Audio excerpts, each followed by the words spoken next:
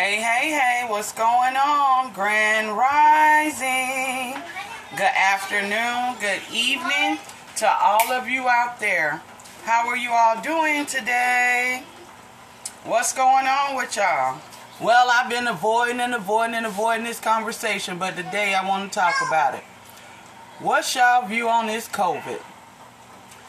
You know, at the beginning, I was kind of quiet about it. I'm still adamant about me and my kids not taking that COVID shot because we not taking it. They going to have to hold us down and give it to us if we get it. But I'm really talking to the vaccinated people. Well, both vaccinated and unvaccinated. The vaccinated people, you know, people rushed out and got that shot with no symptoms. No nothing. They just lining up for a shot because they tell them to.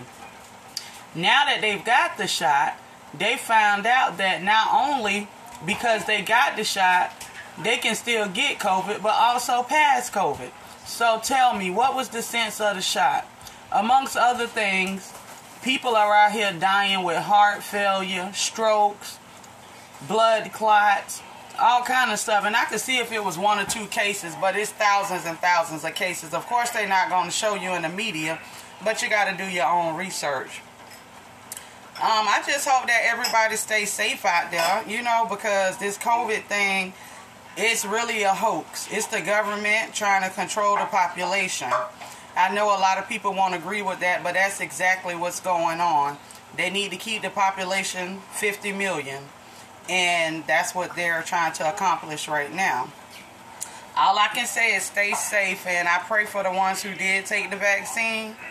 But y'all stay safe and don't take that jab. I'm telling you, do not take that jab. They said it's going to be 55 years before they release the research on these COVID tests. Why 55 years? They're going to take 55 years to release information, but gave you a shot in less than a year? That don't sound right to me. But that's just me. That COVID thing ain't no joke. It's all in and they say it's airborne. Okay, it's airborne. How can a mask protect you from that? You breathing in air? I don't know. To each his own. All I gotta say is I'm not taking that jab.